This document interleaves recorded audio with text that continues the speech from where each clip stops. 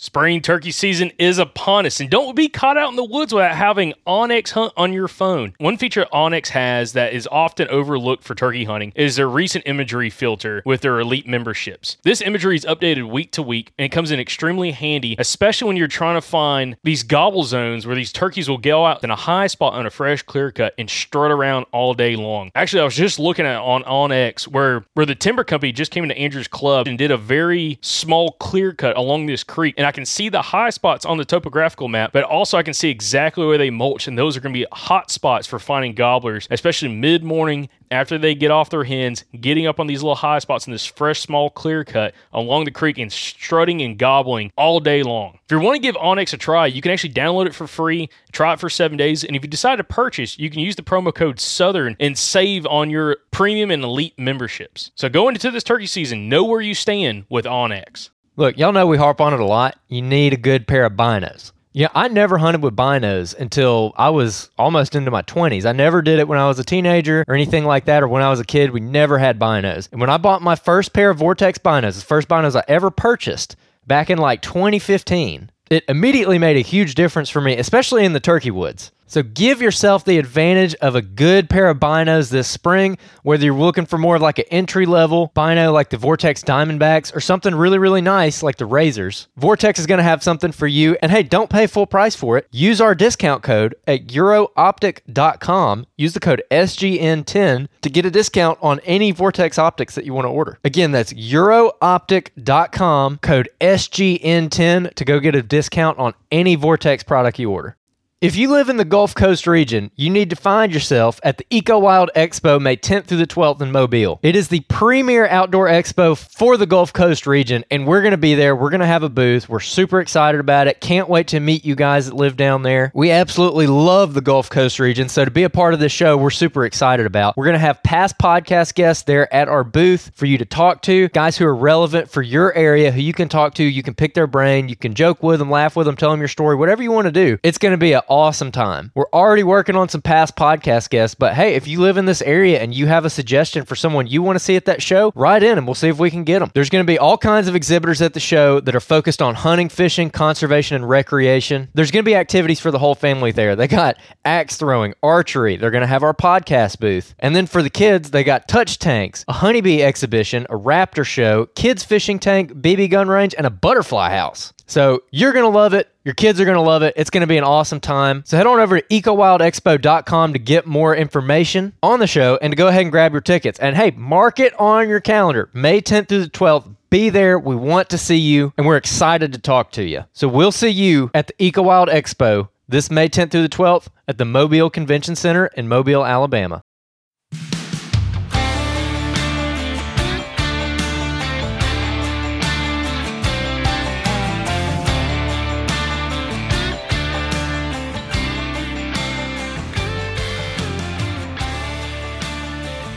Welcome back, everybody, to another episode of the Southern Outdoorsman Podcast. Feels good to be sitting here in the studio with the Ginger Bow Hunter himself sitting across from me. How you doing over there? Oh, dude, doing fired up. Fired up, man. Back from Idaho, man. Had a really good trip out there. Got to go catch my... I don't think we said anything about Idaho before we went out there. We didn't. We did not at all, but it was a very... it was a fun trip, man. Fun, impactful trip for sure. I was able to catch my first both rainbow trout and cutthroat trout on the fly rod, which was an absolute blast. I was putting stuff on my story, and everyone's like, what are you hunting up there? I was like, well, nothing. Nothing. This time. Nothing. Yeah, so it was a good time, though. We might go back up there. Made some connections for possible elk hunt in the future. Maybe some upland hunts. Who knows? Yeah, we'll have to see how she plays out. But super excited, though, about that. So, just got back from Idaho. We've been extremely busy, everybody. But hopefully you guys have had some time to be able to go out, do some scouting, have some fun in the woods, getting prepared for season. Now, by the time you're listening to this episode, the velvet hunt in Tennessee is already going to be up and running, which is actually, this will be the first year I'm not actually taking part in that. Yeah, dude. Jacob making a little sacrifice. Yeah. I applaud you making a little sacrifice. Yep, there you go. Got work to do. Yeah, we had some big stuff that we got to work on, which is going to be well worth missing that trip. But best of luck to everybody up in Tennessee hunting that velvet hunt. Did you break Jacob Emery's heart? I did. I had to tell him. Which, bummer. Yeah, it is what it is. It is what it is. But, if you're up there listening to this on that hunt, because, again, opening day starts tomorrow morning. Tomorrow, it's go time tomorrow morning. When you're hearing this episode, man, you better get out in the truck. You still got time to get up there. Yeah, Velvet Buck's ready to drop. But anyway, super excited to kind of see what that feedback is from up there, because again, last year was super rough. I'm excited to see if people have success this year. Do you think that if people get their teeth kicked in again this year, this is like the year that pressure starts dropping off? Which the pressure's really not been that bad. No, it hasn't. At least where we hunt. No, it's one of those things that like once you go out there and you think like shooting a deer in a bean field is gonna be super easy until you find out they're not in the bean fields, and they're not in. Or they're in the bean fields and the beans are 6 feet tall. Or you just can't. Or they're not in the bean fields because the bean fields or the beans are too short and you can't see them because they're in the timber and they don't want to come out, and it's tough. That's what we ran into last year. Just situation after situation like that, where there's the deer definitely after 2-3 years of pressure at that time of the year and people driving up there definitely know there's something going on. But yeah, I don't know. We'll see. We'll see. If it's a rough year this year, I think it'll definitely make it where there's going to be more and more people not wanting to potentially take part in it, just because it's not the most fun hunt in the world. It's hot. It's muggy. Literally the size of mosquitoes over there, and pick you up and carry you off. Yeah, and the CWD zone are ginormous. Mm-hmm. So yeah, it's not fun. But hey, it's a chance to be able to kill a nice velvet buck early. Get the monkey off your back early, or let that monkey really, chokehold you and strangle you, which happened to us last year. So, anyways, but yeah, get that rocking and rolling. So I know we got some listeners up there that are gonna be hunting, taking part in that hunt specifically. But got back from Idaho. We've had a few episodes come out that we haven't been able to do outros on. So super excited to be able to kind of do a fun outro for you guys this week. Talking about a couple episodes. Talking about Rusty Johnson and Rustin Johnson's episode from last week. Talking some trail cam strategy. And then also from this week's episode, having a fan favorite and classic, and as some people have told us, the GOAT of all podcasting. Yep. Travis Murray was back on the podcast for another excellent episode. Talking about woodsmanship and how small game has really played a factor for him. And also, it's actually a common trait with a lot of our really high, kind of top tier guests is small game hunting. So, yep, there's pretty much always some kind of small game hunting aspect to whatever those guys have going on. Yeah, interesting. You know what? I kind of want to start with the small game. Talking here, discussing. Also, by the way, like I mentioned this early in the podcast, we got to talk about all that. Also, we got to talk about some debacle that's happened recently with Andrew's landscaping skills. We got to talk about that. He doesn't want to talk about, but I think some of y'all are going to thoroughly enjoy it. Don't you cut this out, Andrew? It's going to be fun. Oh my it's going to be gosh. It's going to be entertaining. Ain't nobody tuning in to hear about this. It's entertaining, guys. I'll take some photos and post it. It's great. Oh God, it's great. Hey, listen, sometimes you just need a higher prescription on your contacts, bro. It's all about perception. I got a depth perception. Drink you another one, son, because listen, bow season's going to get here. And you're like, man, I swear I thought that deer was at 25 yards. The next thing you know, we're ranging, it's at 48 because I can't tell how far it is. It's like that time a couple years back where we were arguing about how far that target was, and I was like a good 15 yards off. Yeah. I was like, that's 60-something yards. And you're like, no, it's 40. Yeah, you're like, no, it's not. I'm like, okay, let's break the rangefinder. It's like 62. Oh, yeah, it was pretty bad. I was like, oh, wow. Yeah. Just put the arrow in front of it. Like just hunting the thickets. I don't have to think about that stuff. Yeah, as long as it's point blank, you ain't got to worry about it. But anyways, no, I want to start with kind of talking about with Travis Murray's episode, just because it's an interesting discussion. We've had some really good feedback from it, and also having a guy like Travis who's killed just a ton of absolute monster bucks. It's something to really kind of pay attention to, because the guy's killed again. Per the first time we've had him on the podcast, over 40 bucks, over 140 inches from from Mississippi, not Georgia. Sorry about that, Mississippians, from the great state of Mississippi, and also just a couple absolute giants that are pushing that 200-inch mark. One particular, and it's one of those things that Travis has learned so much, and he really credits a lot of it to small game hunting, and that kind of upbringing of deer hunting wasn't like it was like a necessity. It wasn't like a passion. Or like small game was where you really kind of cut your teeth learning your woodsmanship skills, your stalking skills, and how to be able to be a good marksman that then apply to whitetails. Well, one thing that I kind of actually didn't expect to get out of that episode, but that really ended up being kind of a focal point of it, was he kept talking about how small game gave him the passion to hunt. It gave him the passion for the hunt. And that's like kind of like a little bit of a complicated subject, I guess, because you're kind of getting into people's heads or whatever, but teaching you a love of like the pursuit and the hunt itself, and not necessarily like an end destination. Not to get too like philosophical on everybody, but that is a difference I notice between my friends who are primarily whitetail guys and my friends who are a little bit more generalist, the whitetail guys are much, much more goal-oriented, which there's nothing wrong with if that's like how you have your fun, if that's how you want to spend your off time. The small game guys are much more oriented on the hunt itself, and I don't know, it's kind of hard to explain. The small game guys that like never get burned out.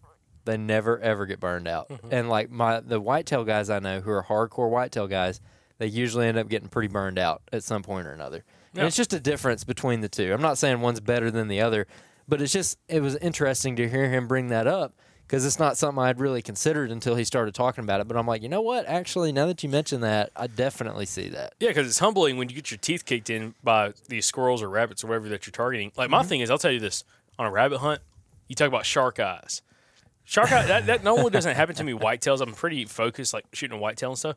Comes rabbit hunting, bro, it's like, God bless that rabbit. Explain shark eyes. Oh, that's like... In case they weren't listening to Turkey Season. I think that's from I think that's from like 2020. I think episode 2020, an episode from Turkey Season back in 2020.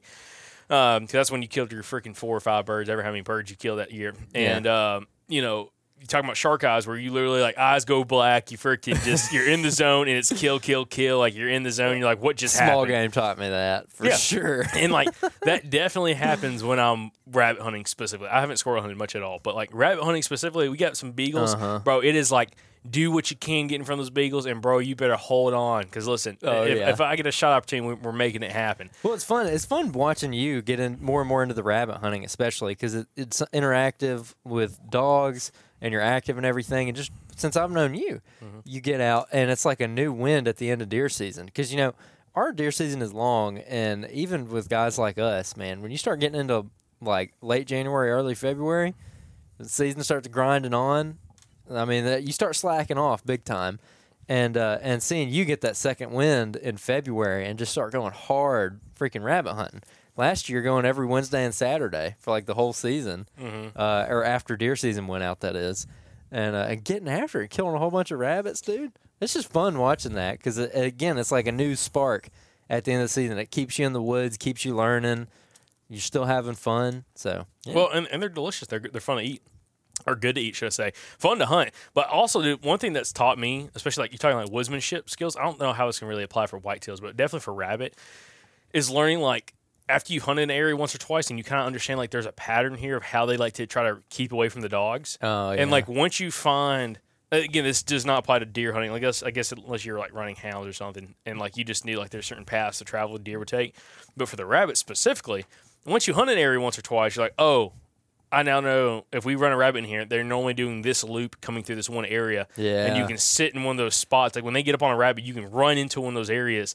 And 90% of the time, you're going to have a rabbit get within 15, 20 yards if you give you a good shot opportunity. And you're like, okay, there's some strategy here that, again, kind of some of that woodsmanship that you're keying in on every time that like you're trying to build upon. Well, and I think Travis might have mentioned that too, where there's like an intangible aspect to it where he's like, it's hard to explain. Like there's some ways where it makes you better. I can't tell you right here, right now, exactly how it makes you better, but it just does. And you got to know it. You got to do it to know what I'm talking about here. You know what we ought to do this year? And I wonder if Mr. Benny and Jim and those guys would let us do it. We should do a Southern Outdoorsman rabbit hunt. Oh, yeah. Or maybe it can't be open to everybody because we can only, it's not like we can have like 100 plus people there, but like maybe we like do it like selective, like hey, pick a few people. Like if you want to come, like hey, if you're willing to come on a couple different hunts, and like hey, take it down to spots whether we try some public land or private. That'd be kind of fun. I bet Ben would be all about that. All about it. Then we do a live podcast there, and you can kind of take part of the podcast. Hey, listeners, guys, if you that would be fun. If you want to extend your season sometime in February, whether you live in Alabama or not, and you'd be down to come do an Alabama rabbit hunt for a couple, at least twice in a week. We're interested in hearing from you. We're very interested. Let us know. Shoot us a message or, of course, an email, or leave us a 5-star written review and let us know if you'd want to do a rabbit hunt. And maybe we try to make something happen. Talk to some of the guys and get a pack of beagles out there. That would be a blast. Like it really would be. Well, it's kind of sad, man. A lot of people haven't ever experienced that beagle hunt, like that rabbit hunt. Yeah. You got freaking 15 beagles on the ground. When we were up in Idaho and we were talking to some of those guys, they're like, oh, yeah, we rabbit hunt. I'm like, how do you hunt with them? Oh, we just like walk fence lines and stuff. I'm like, boring. I'm like, that's so lame, dude. Like, dude. Dude, I'm talking about turn the hounds loose, drop the gate. Dude, I mean, these little 9-inch freaking and 13-inch beagles, dude, just, I mean, tearing through the freaking woods. And it's a different experience. Golly, there's one beagle that we run. I swear I've killed swamp rabbits bigger than her. Little Dixie. Oh, yeah, for sure. Dude, and she's got drive. But that gets to be a problem because she can squeeze into little tight spaces. And so she'll crawl up in between boulders and stuff and crawl down in rabbit holes, and you got to grab her by the back legs and pull her out of there. Yank her out. But, like, no, definitely, I think a Southern Outdoorsman rabbit hunt would be an absolute blast. Gosh, that would be fun, dude. Maybe like a little rabbit hunting tournament or something. I don't know. We could make it fun. We ought to think about this. We need. I got the place for it now. That club, man, I'll tell you what. I've been seeing some freaking cane cutters out there. Well, actually, that's where I was thinking about we could maybe do it down there and then get 15, 20, 35 beagles, something like that, and get, 25, 30 guys. 35 beagles. We might know some people. Hold on. We're going to make some We don't more. need that many beagles. Yeah, Good dude. grief. Listen, hey, rabbit ain't going to have a chance, bro. And listen, neither do I'll be you. running 4 different rabbits at once. It'd be chaos. Oh, my God. I'd love it. That'd be awesome. Oh, that'd be a blast. Turn I around. could maybe see if I could get us permission on the club across the street too. Mm. I don't know what they do, but I know a guy in that club, so I don't know if they'd be open. He might be listening right now. I'd be curious to see if we could do that because my club hadn't been hunted on in like 7 years or something. The guy's had the lease for 7 years, and he said no one's rabbit hunted it. And so I'm like, okay. We've seen them. Oh, I didn't tell you. When we were up in Idaho, I was walking in Ketchum and going to that little restaurant I was telling you about. Mm-hmm. I was walking this little back alley, and I saw this thing scared out from me. I'm like, man, that's a weird looking bird, or I don't know what that is. It's like right at dusk, and it was a cottontail. And bro, at least I think it was I don't know. They may have another rabbit out there. It was so little. It was, dude. It was the size of that beer can, maybe. Yep. Like maybe it was so little. It's probably a desert cottontail. Well, I don't know. I'm not real familiar with like Western rabbit species, but the ones we were seeing in Wyoming were like that, where we kept seeing them on the roads, and I'm just like, oh, there's a rabbit. And so I load up the shotgun after I killed the buck, and I'm like just small game hunting for a week. I load up the shotgun and I go walking around. I'm like, I'm going to shoot me some rabbits. And I keep jumping them, and dude, they are so small that I'm not even shooting them because I'm thinking like they're like babies or something, like baby rabbits, literally.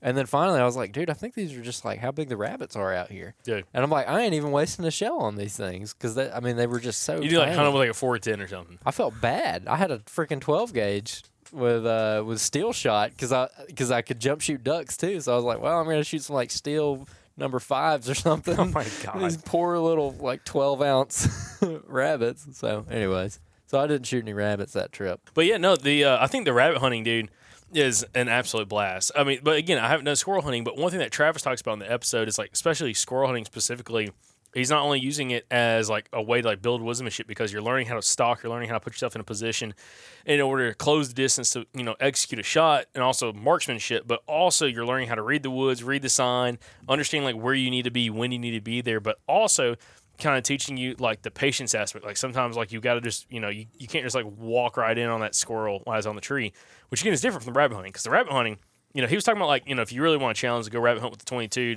walk in the woods by yourself and try, jump shoot rabbits. That's hard. Yeah, that'd be super hard unless you're around like some kind of cut field or something like that where they're coming out into. But, it's interesting to kind of see like that woodsmanship. And again, just like Mr. Benny and a couple of these other guys who like have like a small game background, is like squirrel hunting such a big part of like that woodsmanship building like your skill set and sign reading that then applies to whitetails. And also, like Travis said, that I thought was really interesting, which I'd love to maybe try to do this year on some new parcels, is using squirrel hunting as a way to scout your way into a new spot, just like what we're talking about doing with the dogs, upland hunting and hunting woodcock, to kind of scout into some new spots as well, that was going to hold some bucks that's really thick, nasty cover. Well, and longtime listeners will be familiar with it, but like when we talked to Benny, this is Ben George, my mentor. Yeah, bit on the leg by the old water moccasin, and this got tagged by a water moccasin like the day before we interviewed him, and he didn't go to the hospital. He's like, well, I just went downstairs and drank a beer and watched it for a while. I'm like, God bless you.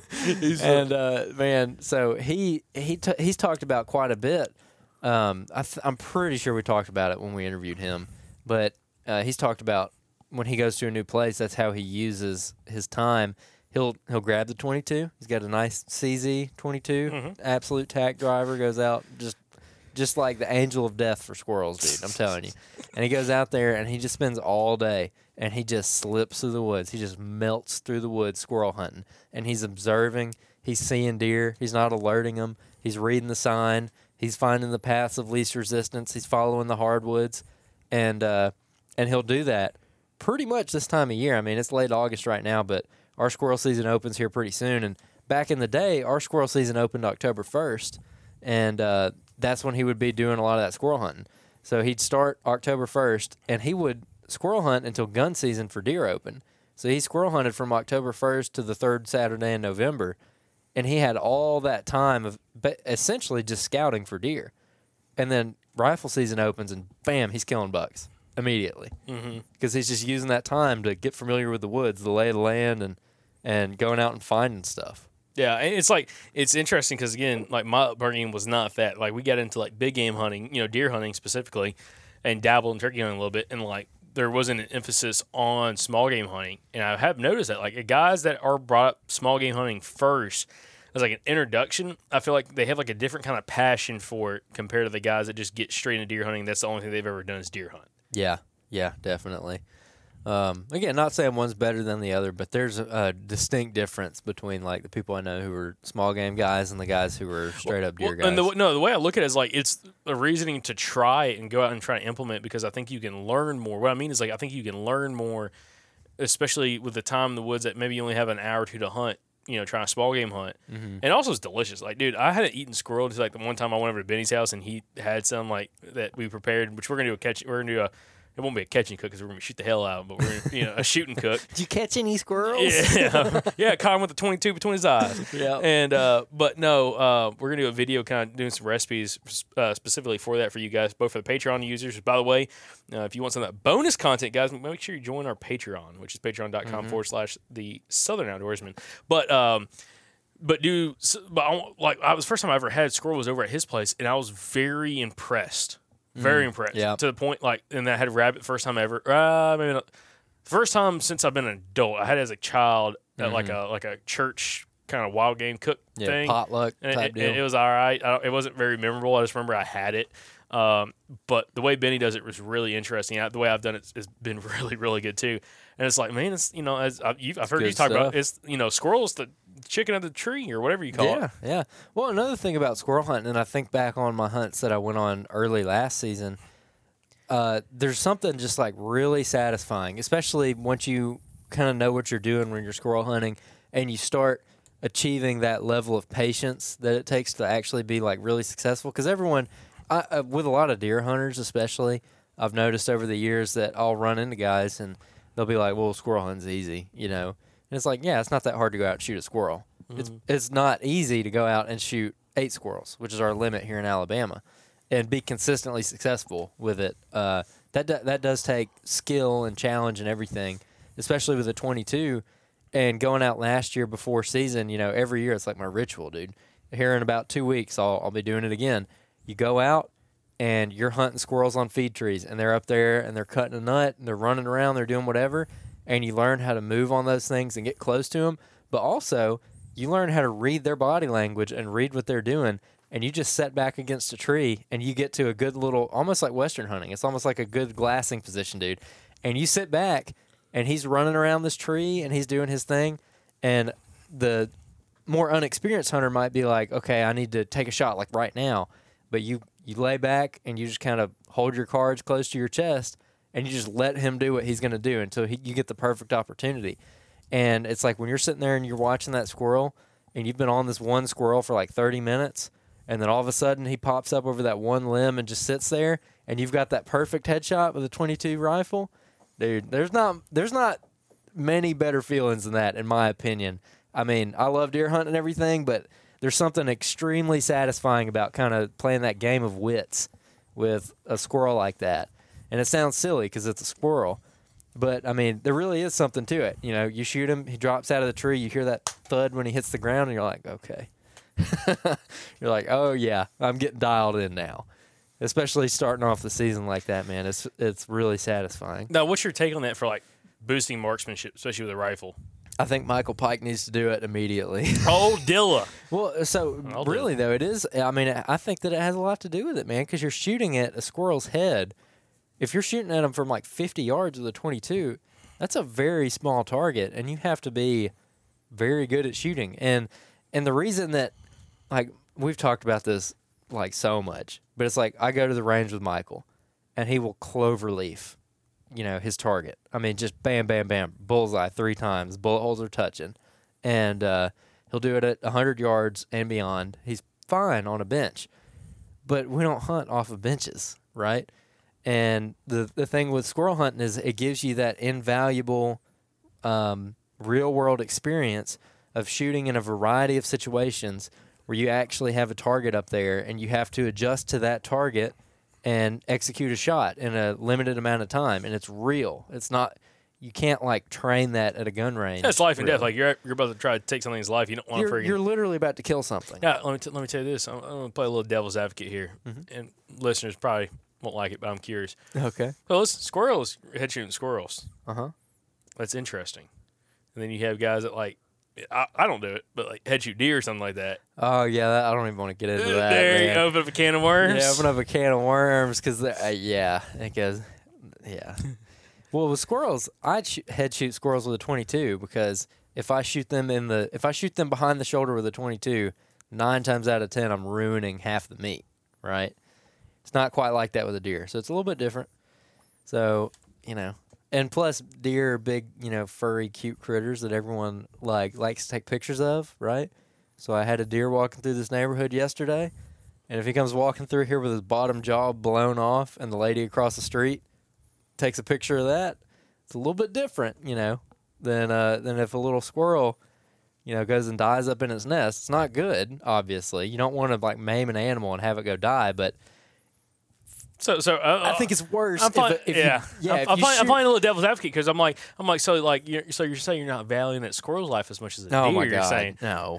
Now I'll put you in a But corner. it's like if a deer walks through the neighborhood with a crossbow bolt sticking through his forehead that didn't catch his brain or whatever, That is interesting. and everyone's like, "Oh my gosh, it's just like Bambi. Yeah. Hunters are so evil." I mean, we got to be our own advocates here, people. So, see how I change this conversation real quick just by bringing this up. Golly, Hey, left turn into yeah, controversy. I just gotta spice it up some. Can't have it. Just, That's a good little. yeah, little no, segment. that's what I'm Yeah, saying. it's pretty good. It's a little coming out like, oh yeah, we'll shoot squirrels. What's your opinion on that? I mean, I want to get into it. I've never squirrel hunted. I got no experience head shooting things. I don't know. I will say, I'll take that back. I have shot a few with a pellet gun back in the day, back when I was probably 9, 10 years old. I had a pellet gun back in the day. I think it was I want to say it was made by Remington. It was like big, it was like one of those pump. It was like a pump action, not action, but like cylinder. What's the freaking term? Anyways, it's like a pump pellet gun where you could get it up to 800-900 feet per second and just shooting around BBs and dude, or you can shoot pellets, but I shot there's a lot of BBs and dude, I would just I shoot the crap out of all kinds of things. And the problem was just getting back then didn't know what to do with them, so it was a bunch of killing, nothing using them. Oh, so the typical 9-10-year-old running around with a pellet gun. Oh yeah. So. Been there, done that. But I was saying that's the only ones I probably how many I probably have killed. I killed more squirrels then at that age than I've ever killed since. Oh, I'm sure. I'm trying to think. Did I ever kill any up at Subi? No, we killed the crap out of some rabbits. No, we never squirrel hunted up there either. We just rabbit. Yeah, so I don't know. I've never really squirrel hunted a whole bunch, but. Interested though, but yeah, it's an interesting dilemma. Like me, just you talking headshots and everything, a little different. I don't know, A little different. but just like the skill set though, like you're talking like marksmanship. I think I can see the value of like being able to shoot in different positions, different kind of rests. Both freehand potentially, like freehand or offhand shots. From a kneeling position, staying position, different brace setups like that could really kind of help. Limbs in the way, like I had one last year where I had all kinds of stuff between me and this squirrel, and he was like 50 or 60 yards away, which is a pretty long shot, like through the woods, especially like through timber, and he was in the crotch of this tree, like way off the edge of this big mountain we were on, and I could just barely see his head. All I could see was his head. But there was so much stuff between me and him, I had to continually move and adjust my position so I could get a just clear enough window where I could make it to that spot. And then I squeezed it off and was able to get him. But it's kind of like situations like that too, because especially if you're deer hunting in timber, or even if you're overlooking a cutover, there's going to be limbs, there's going to be brush and stuff that you're going to have to deal with, and you're going to have to lean around things to get a clear shot. And I feel like squirrel hunting is one of those things where, for me at least, like that's why I'm pretty confident with a rifle. Yeah. Like if I got a deer in front of me with a rifle, I've got a very good chance of bringing it home. I see on the flip side, I just shoot a rifle a ton, so that's like where my confidence comes from. Like I've had conversations with Michael and a bunch of other guys. It's like, dude, when that's the interesting thing about us, and like especially like who we are, like our brand and everything, and like where we live is, you can like nothing against bow hunting, because we bow hunt a lot too, but it's like you have such a long rifle season in some of these states that we hunt. It's like, you can take either one. You can take archery or rifle, but some of them it's, oh, dude, you're hunting with a lot of them. You're hunting with a rifle, and it's like an absolute blast. Well, dude, one of my favorite things ever is talking to people who aren't from the South. I had a freaking blast in Idaho just telling all these Westerners about our gun season, man. I was like, so get this. Our gun season doesn't come until this, and it doesn't go out till then. And they're like, what? They're like, how's there still deer? Can't believe it. Yeah, they're like, how there's still deer? Yeah, I was telling people, I'm like, we can kill a doe a day. And they're like, what? Dude, they cannot believe it. It is so fun telling people that. Anyways. No, but then that's a good point. But also, just like mine just comes from just shooting rifles a whole bunch and just having a bunch of experience, shooting firearms, which helps me like being extremely confident, like when shooting with one. But it is interesting though, like when it comes to like that killing experience. Like I was talking to some guys. I'm trying to think where were we at. It might have been while we were in Idaho or something. We were talking about whitetail hunting. And, like, some of these states where you can only kill, like, one doe or two does and, like, 1 or 2 bucks, or maybe just 1 buck. You can only kill, like, say, 3 deer a year. Yeah. You only kill 3 deer a year. And I'm saying I'm not killing a bunch of deer myself, but, like, you get some of these guys that we interview that, they're killing it because they live in the Southeast where they may get 2, 3 buck tags plus a bunch of doe tags, and they may be killing 6, 8, 10, 12 deer a year legally because they can, because of the tags and the permits. And it's like you get so much experience, like just killing stuff. Well, executing the shot, just like squirrel hunting. Like squirrel hunting is giving you a lot of not only like killing, like you not only like woodsmanship, but you're getting a lot of killing experience. Hopefully, if you're doing it right.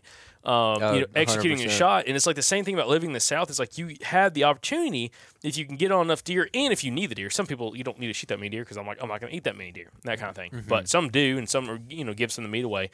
But it's like you have the opportunity to get a ton of experience, killing deer under your belt, which is going to directly benefit you on hopefully kind of keeping it together because you've been through that time and time again. Oh, yeah. Big time. Like one of our buddies, Taylor Chamberlain, that we, got to see again at this event.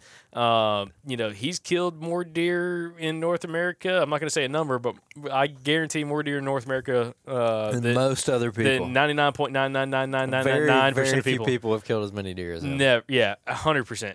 And it's also, I say legally too, because I don't know, there may be some outlaws out there, but like legally wise, definitely in Alabama. But it's really really interesting to kind of see like guys like that. That's why I looked at I see guys like Taylor, for example, who kills like just an ungodly number of deer every single year.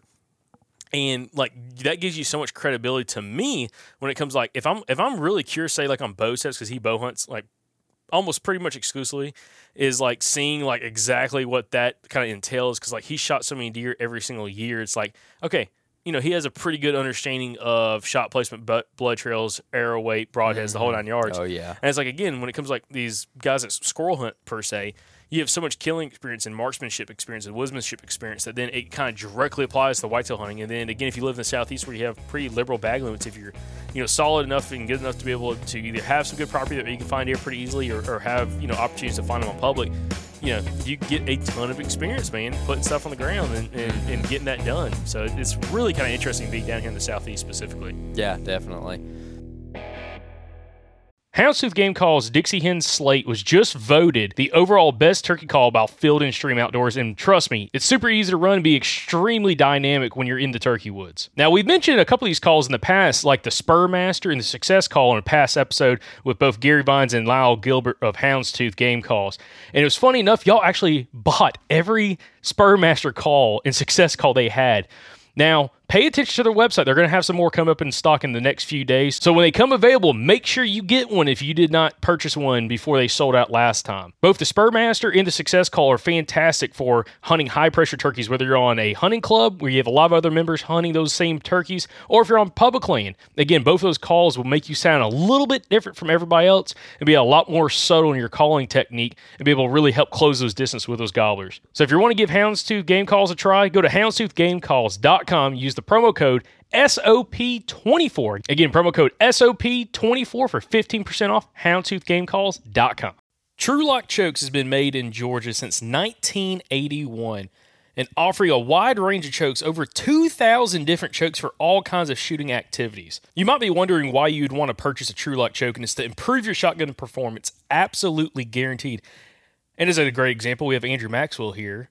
And Andrew, you've had some pretty good luck, again, kind of switching out chokes and trying out the Precision Hunter choke from TruLock. So, Andrew, what's been your experience so far? Yeah, I've used the same choke for several years now. I never really thought much of it, and I got the TruLock choke in. I patterned my gun with the first choke at 30 and 50, and then I switched to the TruLock and changed from 30 to 50. And the 50-yard pattern on my gun with the TruLock choke is unbelievable. Like, everybody's jaws were dropping. Like, when we were out there with Mike and Sam, we were all super impressed. I mean, it's throwing a better pattern at 50 now than it was throwing at 40 before my old choke. And Andrew, you're shooting the Precision Hunter choke from TruLock. It's a great option. Same chokes I have in my shotgun. So guys, if you want to give TruLock a shot this spring, you can head over to TruLockChokes.com. That's TruLock chokes.com. You can also use the promo code SOUTHERN at checkout at TruLockChokes.com and save 10% on your order. Again, give TruLock a shot this spring, especially if you're not happy with the performance of your shotgun, and shoot with a more deadly pattern with TruLock.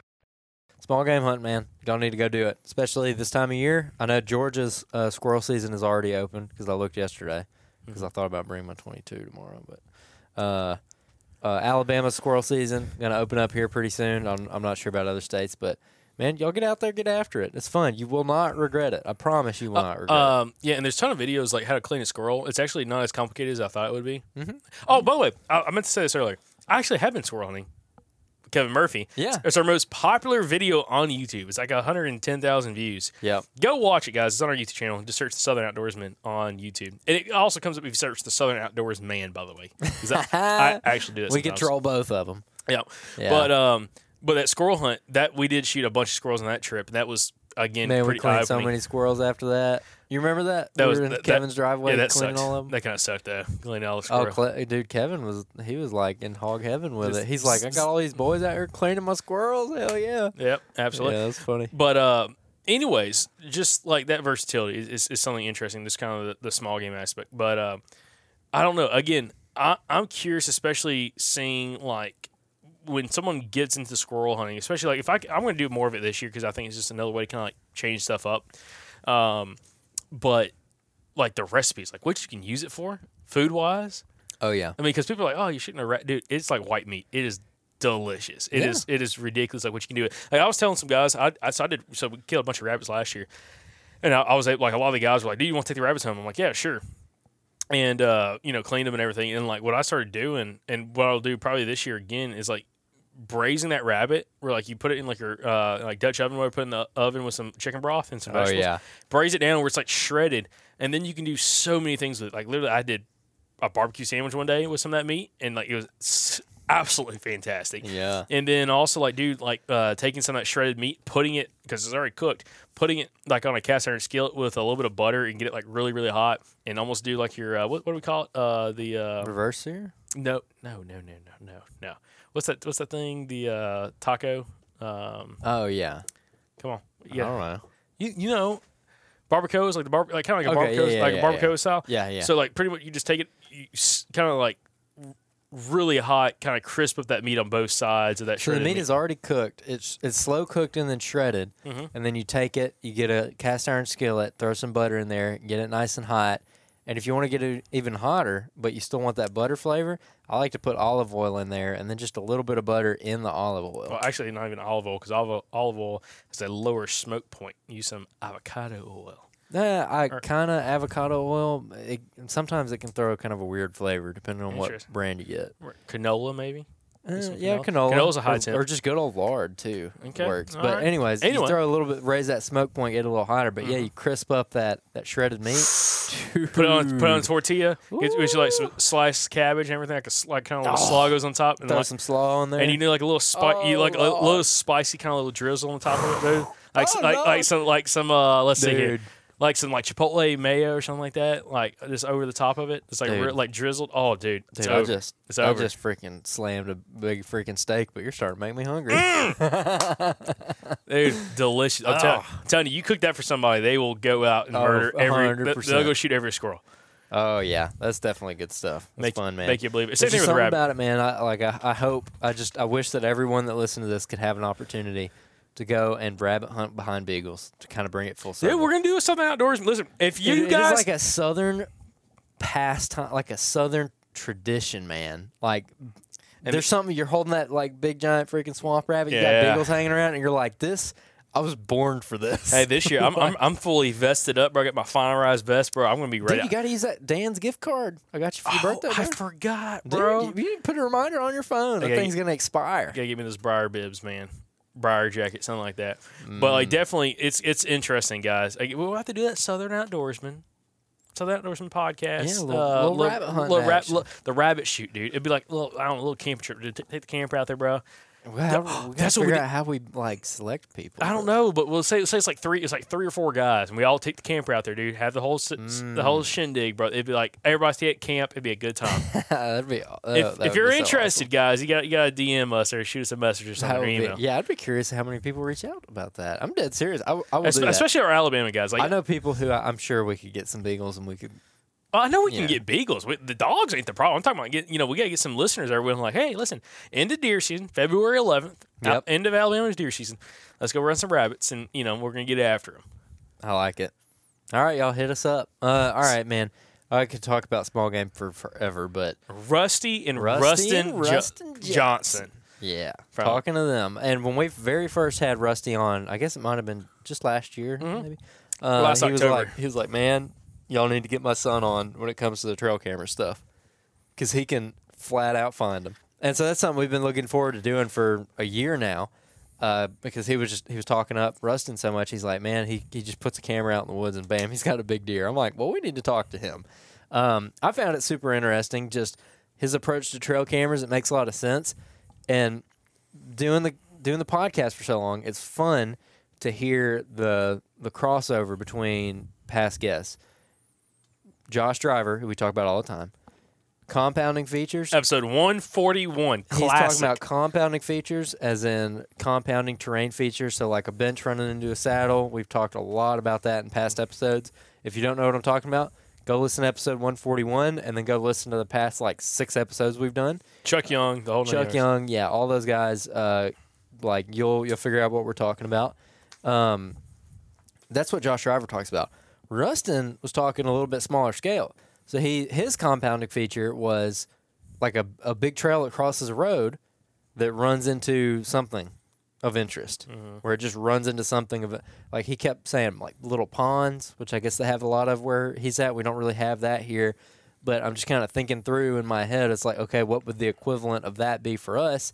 And for me, it's like, okay, where a trail crosses a road and goes through like a little hub or a saddle or something. Or like he was talking about like something that would like funnel a deer around, and he was talking about I think like rocks or like drainages or stuff like that.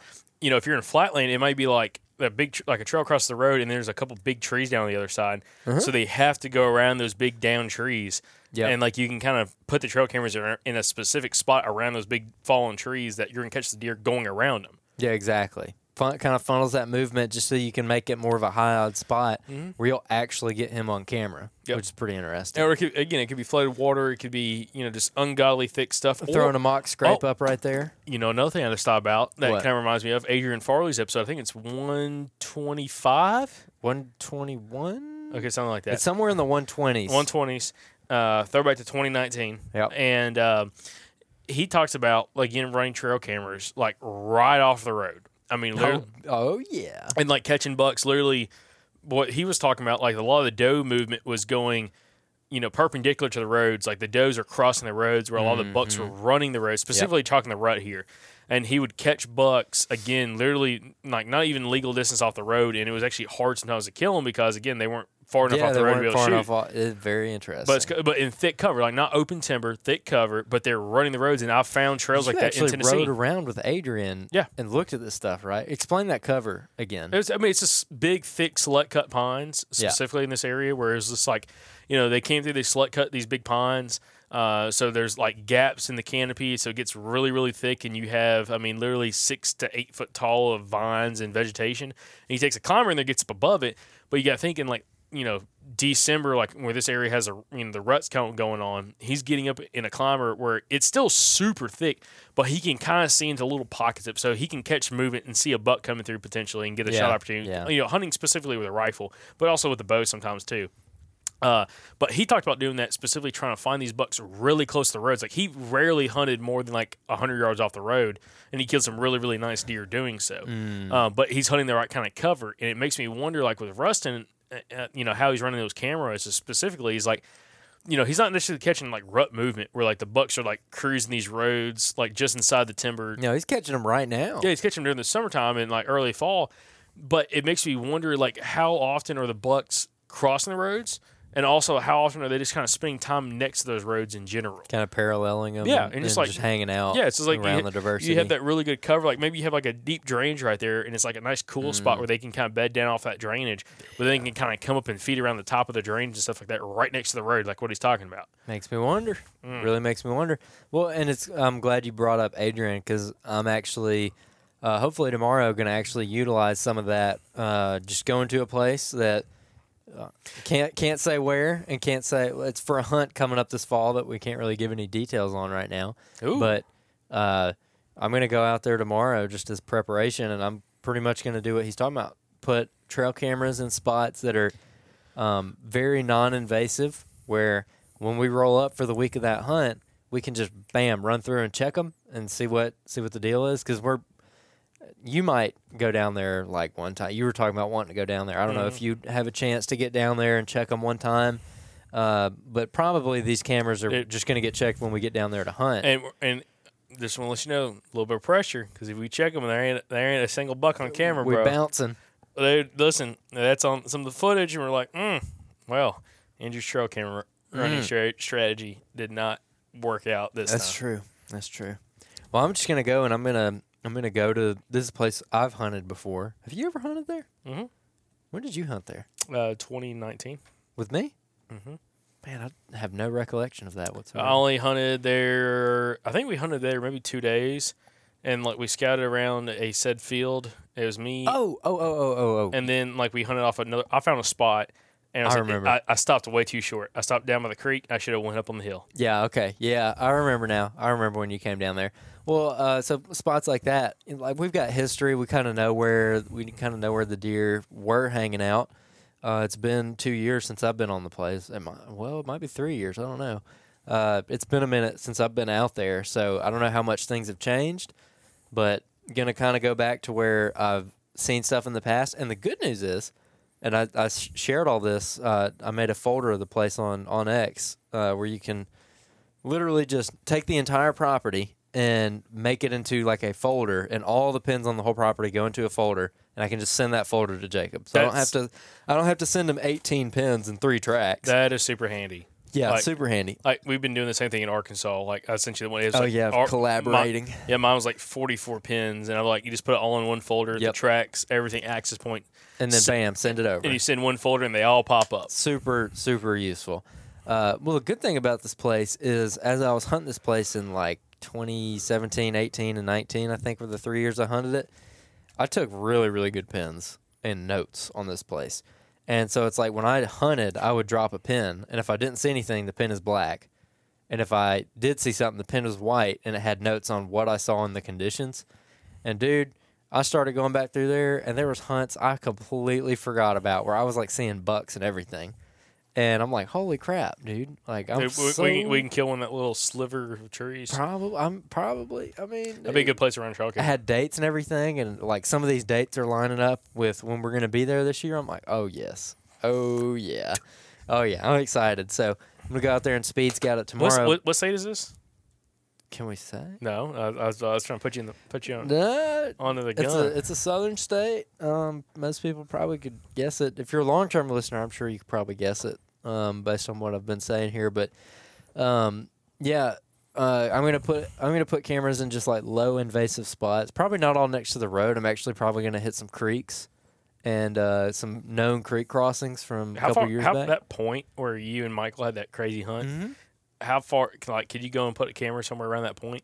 That's where I'm going. Sweet. That's the first place I'm going. Then once you go in there and it's like tore up, bro, from sign from last year. Well, so the hillside. So to get to that spot, you have to park on the main road and drop through these like select cut pines way down to a creek bottom, and you get all the way down to the creek bottom, and then you got to cross the creek, and it's a pretty big creek, and get up the other side, and then go up and on top of this knob. Well, knob? Is it a knob or secondary point?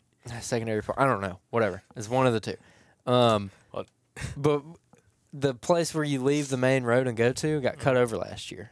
So now it's a cutover from the road to the creek, and then you have to cross a cutover, and then you have to cross the creek, and then you have to go up on the secondary point to go get to where these deer were at. May make it even that much better. I think it's going to make it a lot better because they've had a whole growing season of heavy rains in this region on top of this brand new cutover with all this lush growth in it. And stump sprouts, bro. Stump sprouts, you name it. I mean, might as well be a freaking bean field. You better cut you some tracks, man, and start backtracking. So I'm going to drop. That's pretty much, if I don't go anywhere else tomorrow, I'm going to go there. And I'm just going to drop straight down to that creek, hit the creek, walk it, find the tracks, I think I'm bringing like 3 cameras. I'm just going to throw 3 cameras out on it. Because that's something that we can run in there, and we have to walk into them, but it's pretty non-invasive.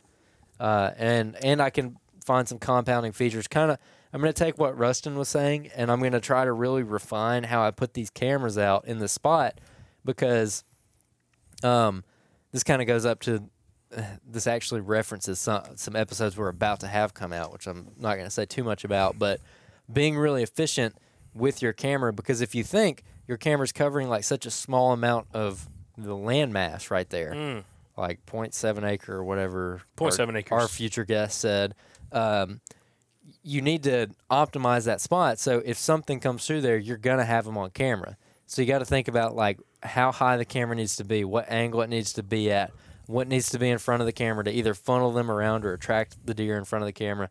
So I'm going to keep all that in mind, because we kind of got a lot riding on these cameras. I mean, we don't need the cameras as long as the sign is there to know, but it'd be really nice to kind of know what we're dealing with here and know frequency of when they're coming through and everything on this hunt. So really want to get these trail cameras right. So I'm glad that we were able to talk to Rustin, because I feel like he just takes trail cameras to the next level and just a step above, and thinks about all the things that I wouldn't have thought about. And so now I've kind of got that blueprint going in tomorrow. So pretty excited, dude. Yeah, it's interesting when you find guys like Rustin who have a ton of success with trail cameras, because again, it's hit or miss. Like we talked to some guys on the podcast that, like, you know, they use them a little bit, and it's not like maybe it's not like a huge part of what they do. Like, kind of give you an idea, like Michael Perry, for example, who we've had on a bunch of the podcasts. You know, he uses trail cameras, but he doesn't really care about the data for this year. He's using data from this year to figure out where he needs to hunt for next year. Okay. Yep. So it's kind of like long-term sits. And then you have guys like on the flip side, like Rustin, who's using them to tell them where and when to hunt right then and now. And, you know, they're chasing some absolute giants in northwest Arkansas and also in Kansas. Biggins. So, you know, it's really kind of interesting. Then you find the flip side, like guys like, you know, Travis Murray, who, again, we just had on, who went, you know, used to be hardcore in trail cameras, you know, 15 years ago, to completely cutting trail cameras out of his life because of just like how much time it took out of his day and, like, you know, out of his life in general.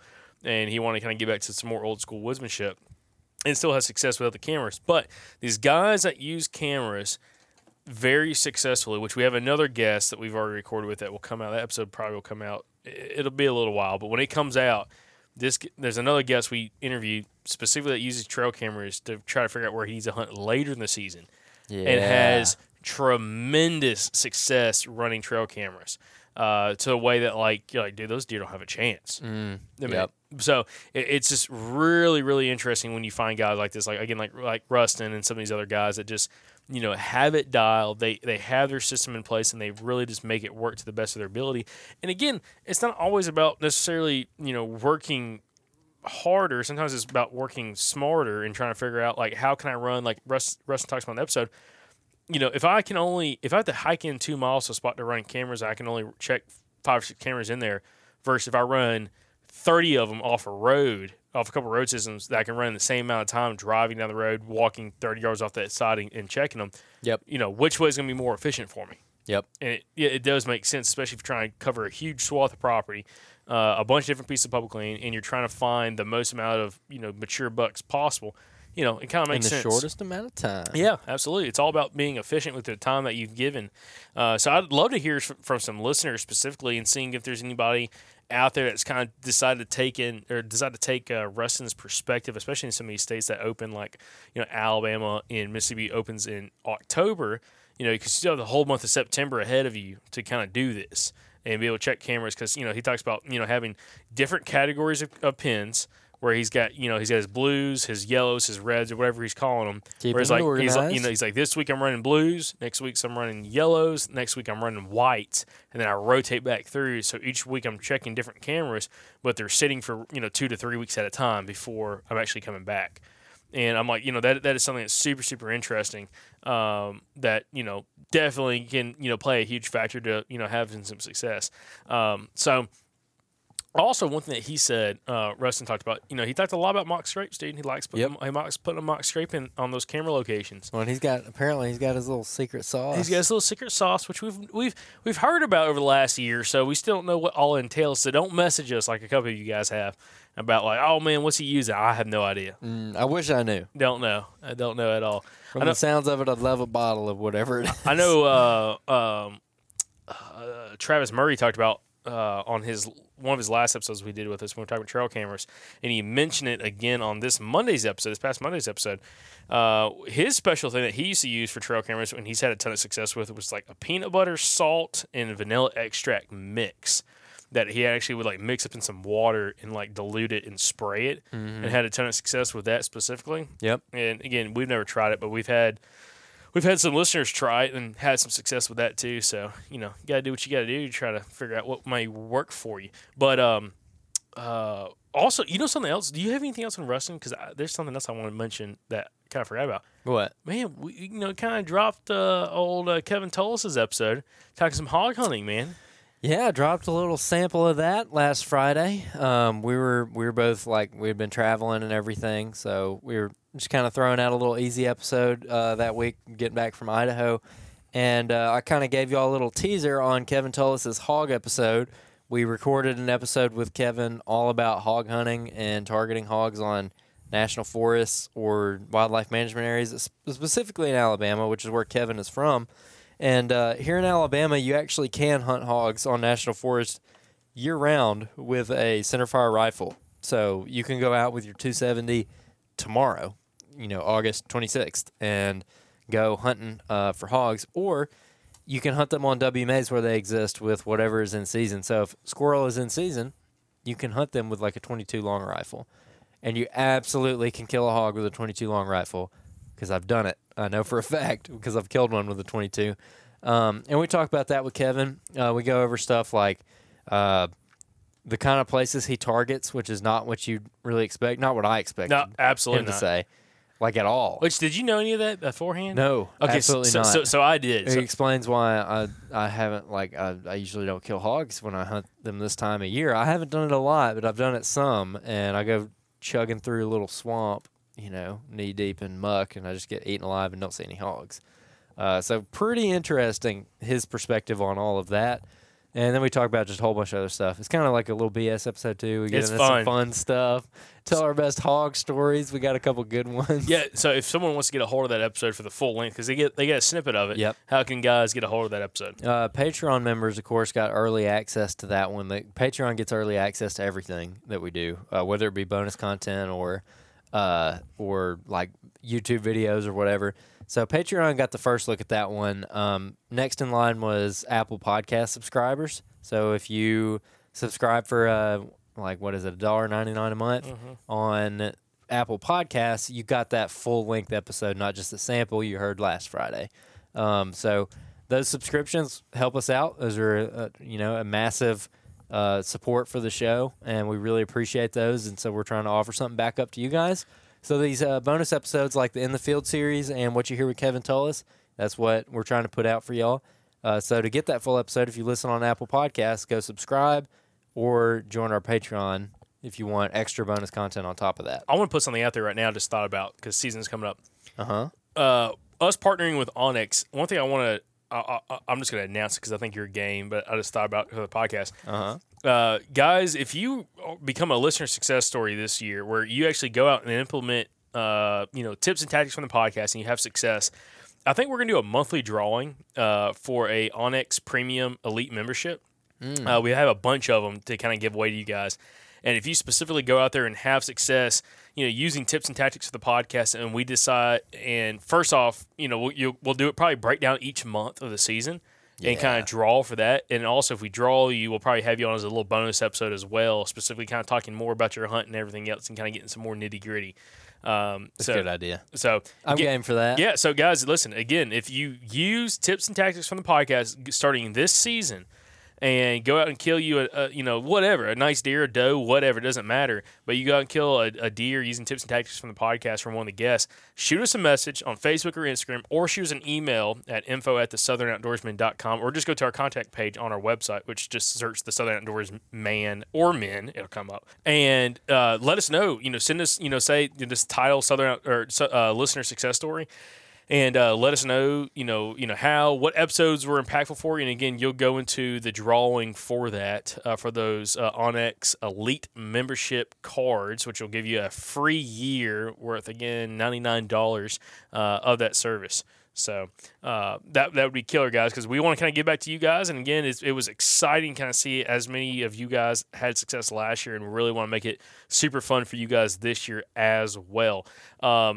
And then also, Andrew, we got to talk about the new tier on Patreon. Oh, yeah. So we haven't said a dang thing about that. I know, and we got to do it because I think there's a lot of people that are going to be interested in this. So we get messages every single week, guys, from a ton of you about, hey, can you help me break down this piece of property, whether it's public land, private land, whatever. And just being 100% straight with you guys, we don't have time to answer everybody's request because it really, it's a lot. It's a lot, especially for us to do a really good job. And we actually just launched on our Patreon page, which, again, you can go to patreon.com/Southern Outdoorsman or click the link below. We actually have a tier now where, Andrew, we can kind of talk a little bit about it, where not only, each month that you're part of this tier, we're going to break down a specific piece of property, but we're also going to make you a custom video of us kind of showing these specific spots and why these are like our top spots, and not just text them to you, but actually do a video to be able to produce for you that's just for you. It's not going to go up on YouTube or anything like that. Yeah.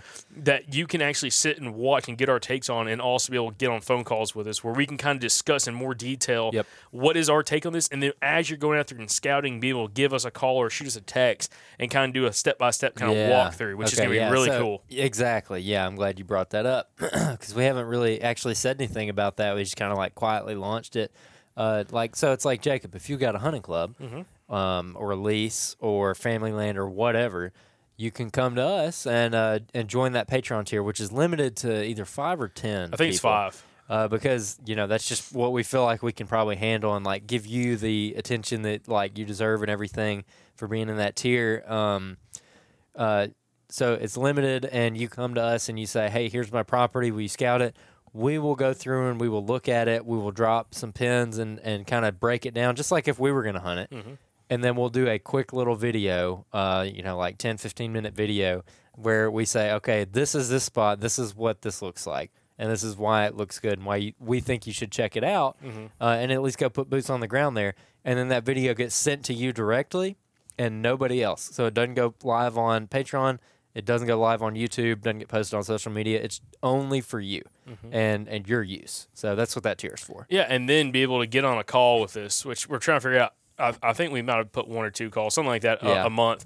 Just that, hey, if we need to talk about it for 45 minutes, let's get on a call and discuss and kind of walk through, again, not only our take of kind of what we talked about in the video and off the pins, but also when you actually go out there and scout or hunt it, what are you seeing, and how do we maybe help you be able to make an adjustment based off what you're seeing and what you're finding so far. Yep.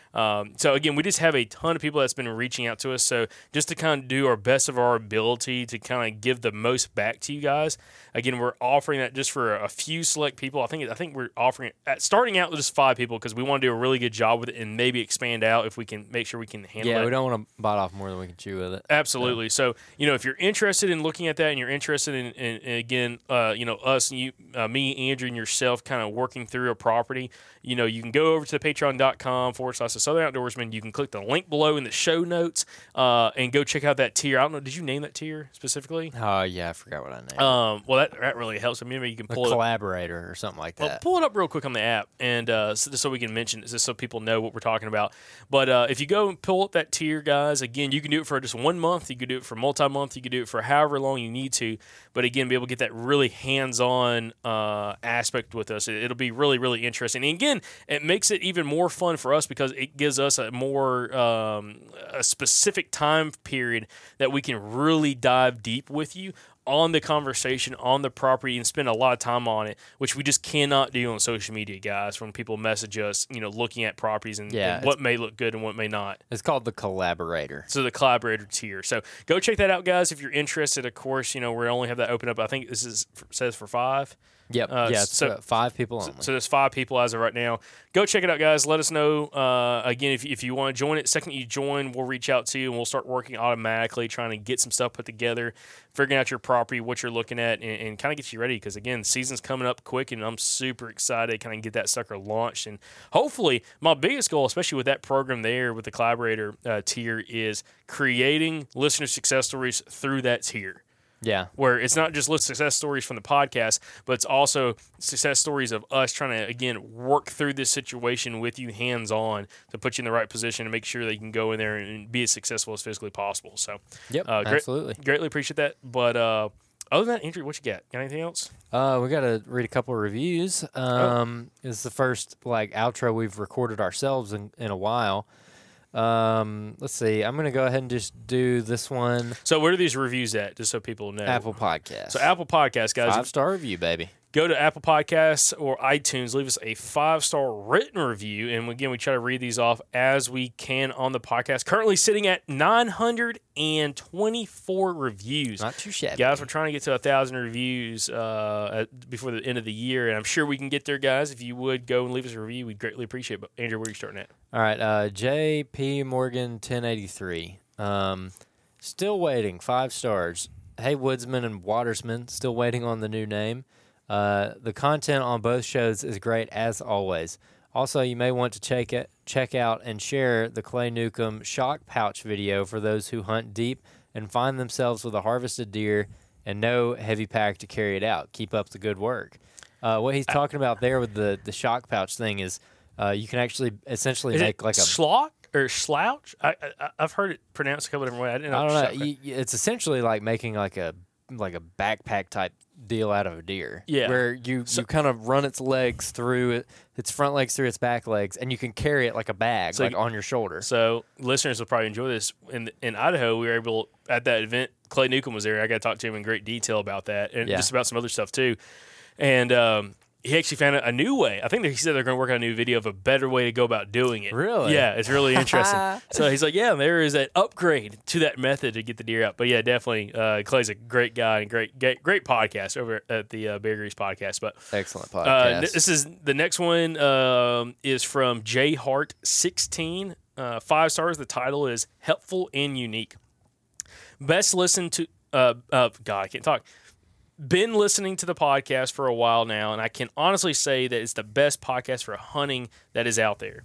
Since following the podcast, my strategies have changed, and my success has been higher than ever before. That's pretty freaking awesome, my man. That's an awesome review. It's kind of epic. And then, of course, you better put some personality to this the one. Legendary, the legend himself, man. Next time we do an event, we ought to fly this guy out, because I'm not sure exactly where he lives. Old Thicket Cricket, son. The Thicket Cricket, the one and only. He left us 5-star review. About that time to start hopping because it doesn't let me see the whole title. I'm assuming he's saying fences. He said the old cricket coming to get y'all's target buck and be back in time for McDonald's breakfast. # fear the chirp. Clearly, he doesn't live in Alabama because we would say Jack's breakfast. Oh, dude. Well, yeah. You know, man, I love me a good Jack's breakfast. I ain't gonna lie. I go sit in there with all the old folks, man. I have a good old time. I'm telling you. Dude, there's nothing like you're out, like whether it be a deer hunt or a turkey hunt or whatever, and you kill whatever that you came out there for, and you look at your watch and you're like, man, it's 7 a.m. Like, I'm hitting up Jack, or I'm going to Waffle House or something. You're like, this is about to be a good morning, dude. There's nothing quite like that. I'm sure there's some people out there that can relate to that. Oh, 100%. Awesome. Head up to the Waffle House with a dead turkey in the back or a dead buck in the back. Absolutely. I did that one time in Green Pond, Alabama. Went to the Green Pond grocery and got me some breakfast. Oh, did you? We had two bucks, 2 9-points in the bed of my truck. And dude, we were like Green Pond famous.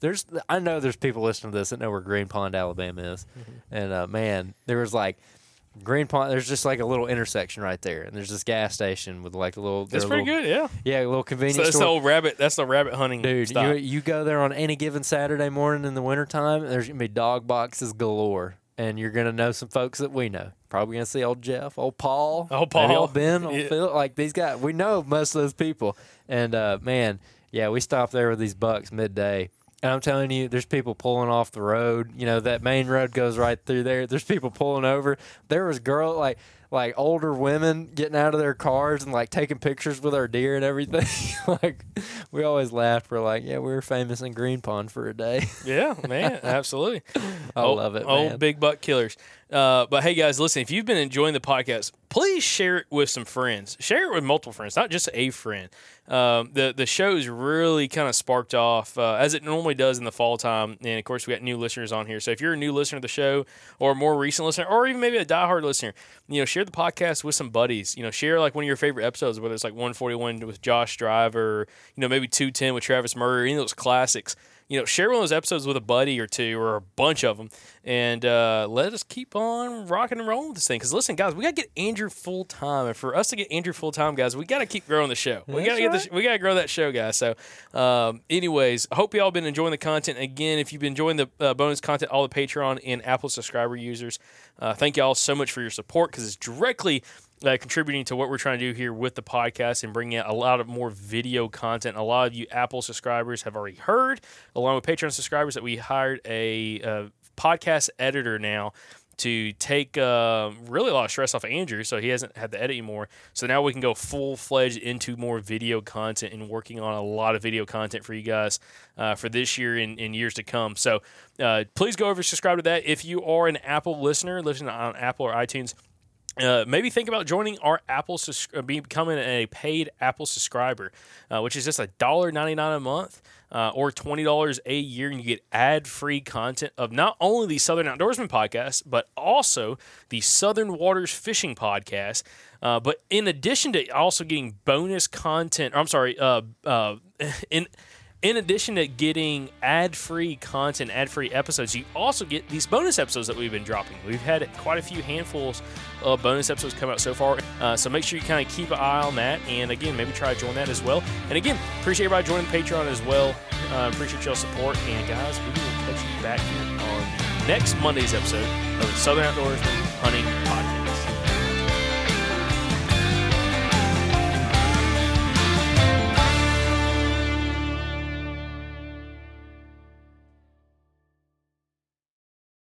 All right, guys, we're starting to get kind of close to summer here, and you know what my favorite part about summer is? The Mobile Hunters Expo. Y'all heard us talk about it a lot last year, and we actually got to meet a lot of you guys at that expo. Well, we're excited to announce we're going to be there again. This time it's going to be in Dalton, Georgia, June 28th through June 30th. We are going to be there all 3 days. We're going to have a bunch of past podcast guests there. We're going to have a booth where you can come by and grab some merchandise, and I'm sure we're going to be recording all kinds of podcasts there. If you're unfamiliar, the Mobile Hunters Expo is the place you need to be if you are the kind of hunter that listens to this podcast. This show was literally made for you. It is an excellent group of people that are going to be there. A lot of whitetail killers from around the Southeast are going to be there. You're going to get to talk to them, shake their hand, learn from them in person, make some connections. And guys, we get a lot of questions about Hey, which saddle should I get? Which tree stand should I get? What about this piece of gear? What about that piece of gear? How do I meet other hunters who want to hunt the same way that I do? You know, finding a good hunting buddy. The Mobile Hunters Expo is a place for all of that. So you guys don't miss it. June 28th through the 30th, Dalton, Georgia. We'll see you there.